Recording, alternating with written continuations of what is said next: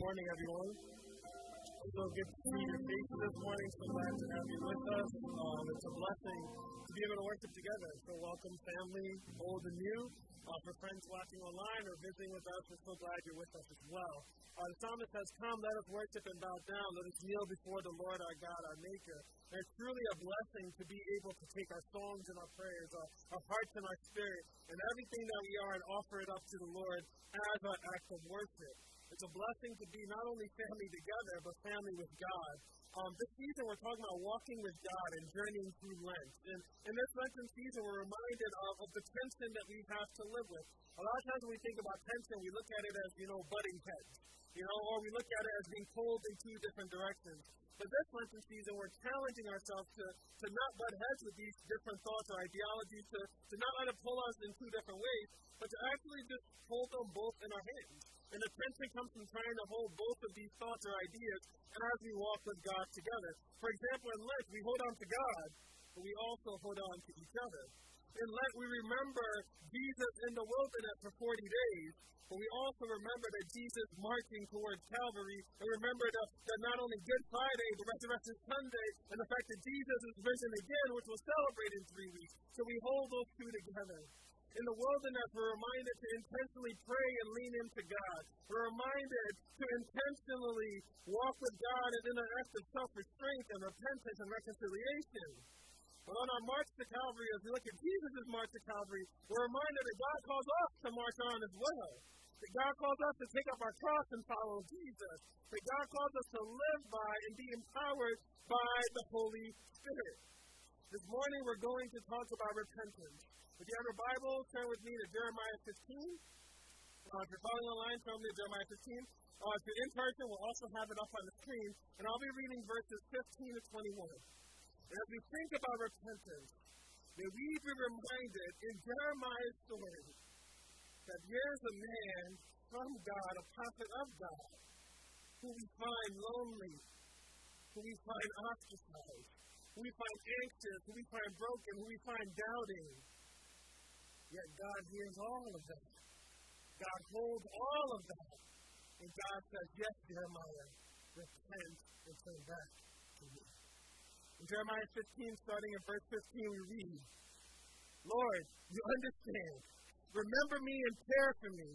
Avenge me on my persecutors. You are long-suffering. Do not take me away.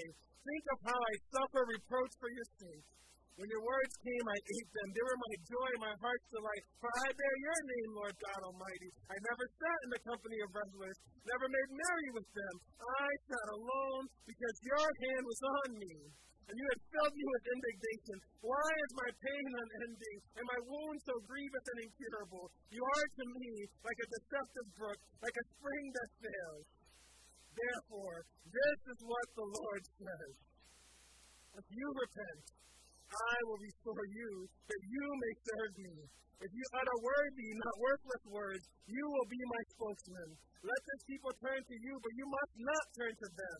I will make you a wall to this people, a fortified wall of bronze. They will fight against you, but will not overcome you. For I am with you, to rescue and save you, declares the Lord. I will save you from the hands of the wicked, and deliver you from the grasp of the cruel. Let's pray together. Lord Jesus, we repent and turn to you. Holy Spirit, help us now to return back to God. God our Father, we thank you that you can hold our doubts, that you can hold our fears, that you can hold our anxieties, that you can hold our anger, that you can hold our frustrations. And even in these things, Lord, when we're so low that we're looking down, we thank you for the Spirit. We thank you for Jesus. And we thank you that you remind us to pick our eyes up, to look to you, to repent and return home to you.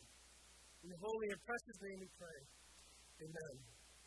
Now, for those of us who grew up in church, repent is a word we hear all the time. It's a word we grew up hearing. It's a word we become very, very familiar with. How we understand repentance, if you look in the dictionary, you'll find pretty much a common definition, let's say, to feel or express regret over sin. Biblically, we understand sin as breaking God's law or falling short, missing the mark. We understand that this sin, because we break God's law and because we fall short, it leads to this separation. The separation sometimes shows up in Scripture as death because it talks about broken shalom. The idea that when we sin, we break the harmony between us and God. We break the harmony between us and each other. We break the harmony even with our world. We break the harmony even within ourselves. On Thursday night, we're reading this book in our small group called What is the Bible and How Do We Understand It? Dr. Dennis Edwards sums this all up by reminding us sin is not only the evil thoughts and deeds that individuals commit. Sin is a pervasive power that damages and corrupts God's creation. Sin is not just what we do or the individual things that we do, but it's this disruption, this breaking of harmony and shalom with God and us, with us and each other, with us in creation, and yet even within ourselves. So we grew up in church hearing about repentance. We know that's the problem of sin. But we're pointed to the fact that, yes, we've all sinned and fell short of God's glory. We've all broken God's law. We've all missed the mark. We've all broken shalom with God. But we're also reminded that the true gift of God is Jesus Christ.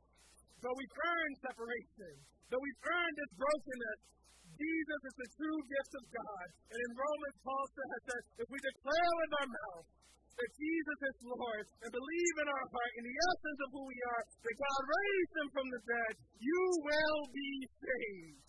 But it's with your heart that you believe and are justified, and it's with your mouth that you profess your faith and are saved. Confession, we're reminded in repentance, is really just trusting God to set us free. And if you've never made that first decision, this morning I'd like to invite you to simply know that yes, you've broken God's law, yes, you fell short, yes, you've missed the mark. But the gift of Jesus is available to you today if you will repent. Because Scripture tells us, beloved, now is the day of salvation. And if you declare with your mouth and believe in your heart that Jesus is raised from the dead, that Jesus died for your sins, that Jesus is raised and lives for you, and that Jesus is the one that comes back for you, you shall be saved. Repenting is just not just expressing regret over sin, but it's confessing and trusting God to set us free. And there's two other aspects of repentance that some of us maybe we don't grow up hearing a lot about. And the first one is that repent is really the message of Jesus.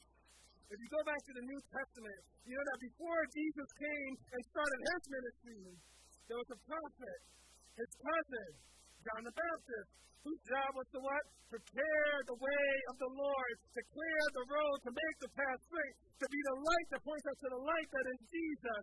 And remember the message of John the Baptist. In Matthew 3, we read this. John the Baptist says, in the Scripture says, in those days, John the Baptist came preaching in the wilderness of Judea and saying, what?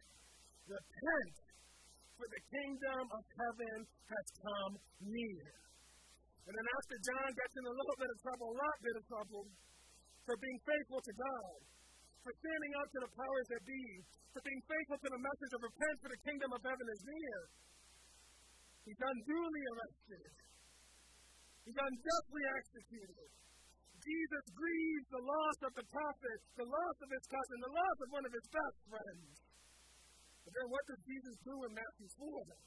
After he comes out of the wilderness, after he grieves John. In Matthew 4 we learn, from that time on, Jesus began to preach, what? Repent, for the kingdom of heaven has come near. Repent is one of the core messages of Jesus. And it's founded on this Old Testament idea of shuv. Shuv is the idea of turning back and returning to God. Now, if you've been here a while, you've heard me explain it this way. You know, we're in Harrisburg.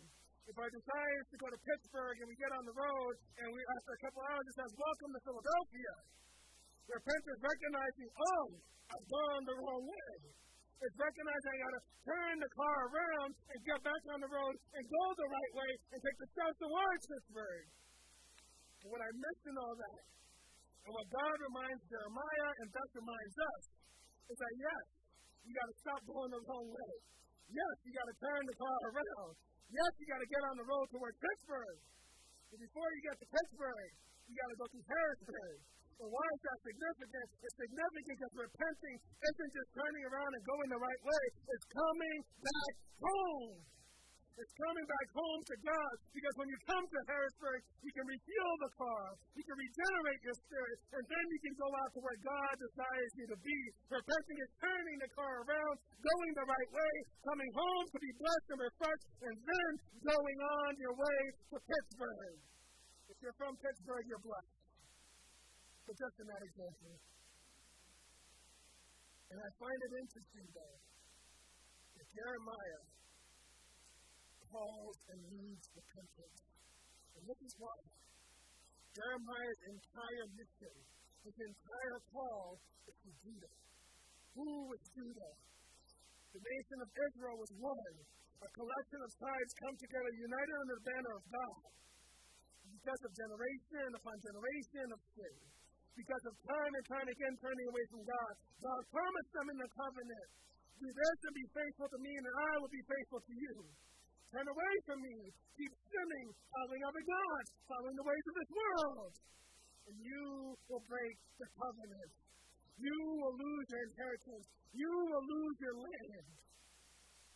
And that's what happened in Israel. The two kingdoms emerged, and Israel, the northern tribes, go and Judah holds on. And God calls Jeremiah to go to Judah and says, look what happened to those 10 tribes. I need you to hold on. I need you to repent. I need you to come home to me. That was his entire mission, was Judah. And what was the message in Judah from Jeremiah? Judah, repent. Judah, turn back to God. So in the middle of this point, the last service had dawned upon me that some things have changed. So the point I was originally going to make is that in ancient times, you have to understand that the mail service wasn't as reliable as it is today, apparently. You know, in ancient times, what you would do is if you had a letter, you would find someone and be like, oh, where are you going, you know? And the person would be like, yeah, I'm going to Georgia. And you'd be like, oh, Virginia's on the way. Can you take this letter and maybe get it to Georgia? And maybe a week or a month later, you find out your letter's in Montana. And you're like, what's going on here? But eventually the letter might get there. And the reason I say something's going to change is some of us who order stuff online, you do yourself more at the service trying to follow it, you know? You order something from Pittsburgh and you're like, how did you get to Montana, right? So maybe something's never changed. But because of the unreliability of letters being delivered, messengers had a very important role. Because here's the thing. In an ancient culture that wasn't very, that didn't read, you not only had to hear the message, you had to be able to remember the message, imbibe the message, to literally live the message, so that when you get there, you can deliver the message. And that's a really good way of understanding the prophets of God. A lot of times we think it's just like God downloaded the information, came in a dream, and then they went out. No, they had to walk with God. They had to hear the message, live the message, know the message, so that when they came before the people, they can deliver the message. They can actually not just be the messenger, but really a spokesman for the message given. And that's what Jeremiah was. And here's the thing. As he's going and living this mission, as he's delivering this message, there's different markers along the way. Now, ever since I was a kid, even to this day when I drive, I follow the markers every 10th of a mile, right? It's just like this countdown that goes and goes and goes. So what were the markers to Jeremiah as he's on this mission delivering this message? It was threats to his life. It was loneliness. It was anxiety. It was fear. It was depression. It was doom. It was him imbibing this message and living to preach this message, and people literally taking that away from him and saying, you can't preach anymore. In fact, there's some who believe the reason we have the book of Jeremiah is because he wasn't allowed to preach anymore because no one liked his message. So he says, you know what? God gave the message to me to share. I will give the message to Baruch. Baruch, you write this down. You remember all of this so that if they kill me, you can pass it on. Jeremiah's markers we see in our passage. And I think what I love the most about this passage is we are too quick to forget that these people in the Bible are so human. They're so much like us. Jeremiah here is called a weeping prophet because he's repenting over Judah. But in Jeremiah 15, we need a man who's weak. We need a man who's struggling. We need a man who's lonely, who feels forsaken, who feels like everybody is doing wrong and thriving. And I'm trying to do right and dying. We see a man who's depressed and feels so far away from God. And in a weird way, that gives me hope. Because it reminds me that when I struggle, when I'm lonely, when I feel forsaken, when I feel alone, when I feel frustrated and angry, when I doubt, God controls it all. There's no question I have that God literally hasn't answered for generations upon generations upon generations. There's no fear I have that God hasn't calmed or solved for generations upon generations upon generations. Jeremiah's weakness reminds us that our God is not only whole, that our God is not only good, but our God controls us. As we go in this passage, it begins with a plea from Jeremiah. Lord, remember me. Remember I'm suffering. Lord, I suffer for you. Lord, avenge me. Avenge me because I'm trying to live right. I'm trying to do right. And all the people who aren't are thriving. Lord, I'm lonely. I'm an outsider. I don't even get invited to the parties. No one likes me. Lord,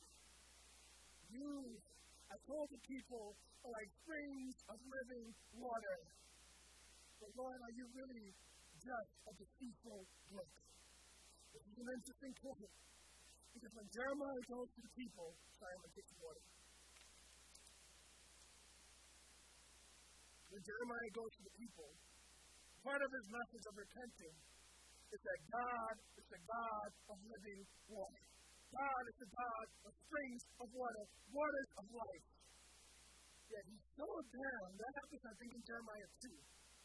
By the time we get to 15, Jeremiah is so depressed that he basically says, God, you're supposed to be the God of living waters. Have you lied to me? Are you like an empty well? Back then they had these things called wadis. And the wadis in rainy season were always filled and bubbling with life. Yet in the dry season, they were an empty brook. And that's what Jeremiah feels. He feels like God's supposed to be living water, but all he sees and feels is an empty brook. What I love is that God's plea to Jeremiah is simply repent and return to me. God knows he's lonely, he's an outsider, he's depressed, he's frustrated, he's angry. And God's answer is what? Repent and return to me. And God makes a promise at the end that Jeremiah, I will save you, I will deliver you, I will redeem you, I will help you escape this, all of this. And what's interesting about God making this promise is that it's very conditional. Just like the covenant with God, God says to Jeremiah, if you repent, I will restore you. And you may serve me. If you follow me and utter worthy words, not worthless ones, worthy words, you can then again be my spokesman. Jeremiah, if you turn to me, and don't worry about the people around you, the people will turn to you because you turn to me. It's a confident promise that if you live and turn your eyes back on me, if you put your faith in me, I will assure you. And the promise is God says, I know you're weak, but I will make you strong. I know it feels overwhelming, but they will not overwhelm you. Why? Because I am Yahweh. And remember what we learned about Yahweh. It's not just the name of God. Yahweh is a promise. And the promise is simply this. I am. I'm the God who was. I'm the God who is. I'm the God who will be. I know you're down right now, but I need you to remember that I have loved you. That's why I called you, Jeremiah. I need you to take your eyes off of yourself, look up to me, and realize that I love you right now. You are my son and prophet. And I need you to remember that I will always save you. I will always deliver you. You know, as we're going through this season, I've been trying to challenge and say, what are some of the lessons we must learn? And I think the lesson is simply this. We all must repent, for the kingdom is near to be. We first must repent and accept God's salvation. We must make that first decision to turn to God. Why? For God so loved the world. For God so loved you. For God so loves us that He sent His Son, Jesus Christ. And in believing in Jesus, in turning away from sin, in confessing and asking God to set you free, repentance becomes your invitation to shalom. And sin breaks harmony between you and God. And sin breaks harmony between you and each other, you and the world, you and yourself. Repenting, turning back to God, confessing, asking for forgiveness, turning the car around, going back home, going on your way. All of that becomes an invitation to shalom. And after we made that decision to follow Jesus, we also still must repent daily. Why? Because when we repent, we trust God to set us free. Jesus' best friend was John, and John puts it like this. If we confess our sins, He is faithful and just, and will forgive us our sins and purify us from all unrighteousness. You're going to Philly, you want to be in Pittsburgh, you turn the car around, and before you get to Pittsburgh, you got to come home. And repentance is that invitation to come home. So every time you break God's law, you fall short, you miss the mark, repent and come home. We must also repent, though. And these two ones have really struck a chord in my soul this week. We must repent, for God's promises are always going to be greater than our doubts. I've said it before and I'll say it again. There is no question you have that's bigger than the God you know. There is no doubt you have that God's going to hear and be like, ooh, never heard this one before. You really stumped me today. There's no fear that God hasn't relieved. There's no suffering that God hasn't healed. There's no anxiety that God hasn't brought millions of people through for thousands of years. And I love that God's promise to Jeremiah isn't even anything new. Jeremiah's like, God, I'm so lonely, I'm so broken, I'm forsaken, and no one likes me, and this world is terrible. And God's answer is simply, come back home. Repent and turn to me. Trust me and I'll set you free. God's promises will always be greater than our doubts. Our questions, our failings will never be greater than our God. We are weak. God is strong. Paul in his letter to the Corinthians says it like this. 3 times I pleaded with the Lord to take it away from me. But He said to me, my grace is sufficient for you. For my power is made perfect in weakness. Therefore, says Paul, I will boast all the more gladly about my weaknesses, so that Christ's power may rest on me. That is why, for Christ's sake, I delight in weaknesses, in insults, in hardships, in persecutions, in difficulties. For when I am weak, then I am strong. Repent, for you are weak. Repent, for God is strong. Give Him your anger, give Him your frustration, give Him your loneliness, give Him your struggles, give Him your anxieties. God's grace is always sufficient for you. God's strength is always available for you. We may be weak, but praise God, our God is strong. You know, I haven't seen some of you in a long time, so maybe you've forgotten, so I have to remind you. The Lion King is the greatest movie, not only that Disney has ever made, but the greatest movie Disney will ever make.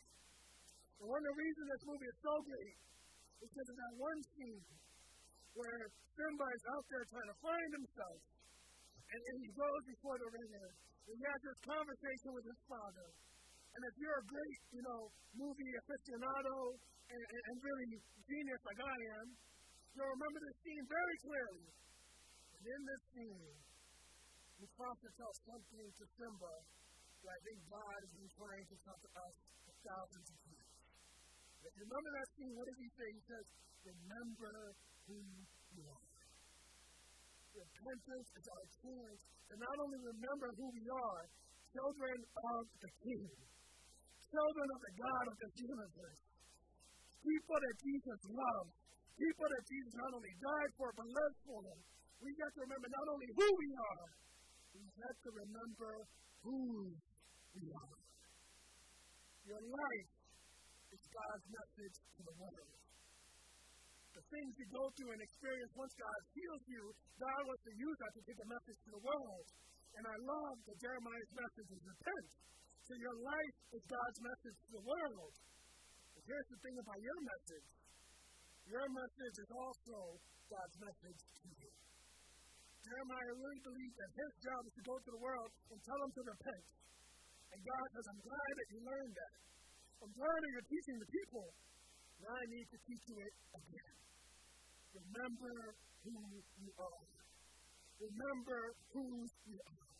And when you repent, you come back home and remember that God still loves you. That God is still there. That God is still carrying you. That God will never leave you nor forsake you. That God is still working for your good. That this message that your life is, God is not only using you to teach that message to the world, but God will use that same message to keep calling you back home. Repent, repent, repent. I want to end by asking you to do something for me this week. 3 things. I want you to repent, yes. And I want you to read, and I want you to return. The first thing I want you to read is every day this week, you're going to carve out time and just read Psalm 51. In this psalm, you'll see David helping. You'll see David knowing he's fallen short. You'll see David knowing that he's sinned and broken God's law and missed the mark, and he's broken harmony. But you'll also see that David remembers that God forgives. So not only do you need to read this psalm this week, but remember and keep reminding yourself that God forgives. And once you read and you remember, then I want you to repent. Where have you fallen short? That day, that week, and the last few months? Where have you missed the mark? Where is God calling you back home again? Repent and ask for forgiveness. Because the thing you'll also learn in Psalm 51 is David may not know where Pittsburgh is, but he gets there. And the reason he gets there is because he stops going the wrong direction. And in the psalm, you'll see him turning around. And you'll see him returning back to God. And once he gets home and returns to God, God fills him up. God heals him up. And God sends him out. So read, remember, repent. Amen?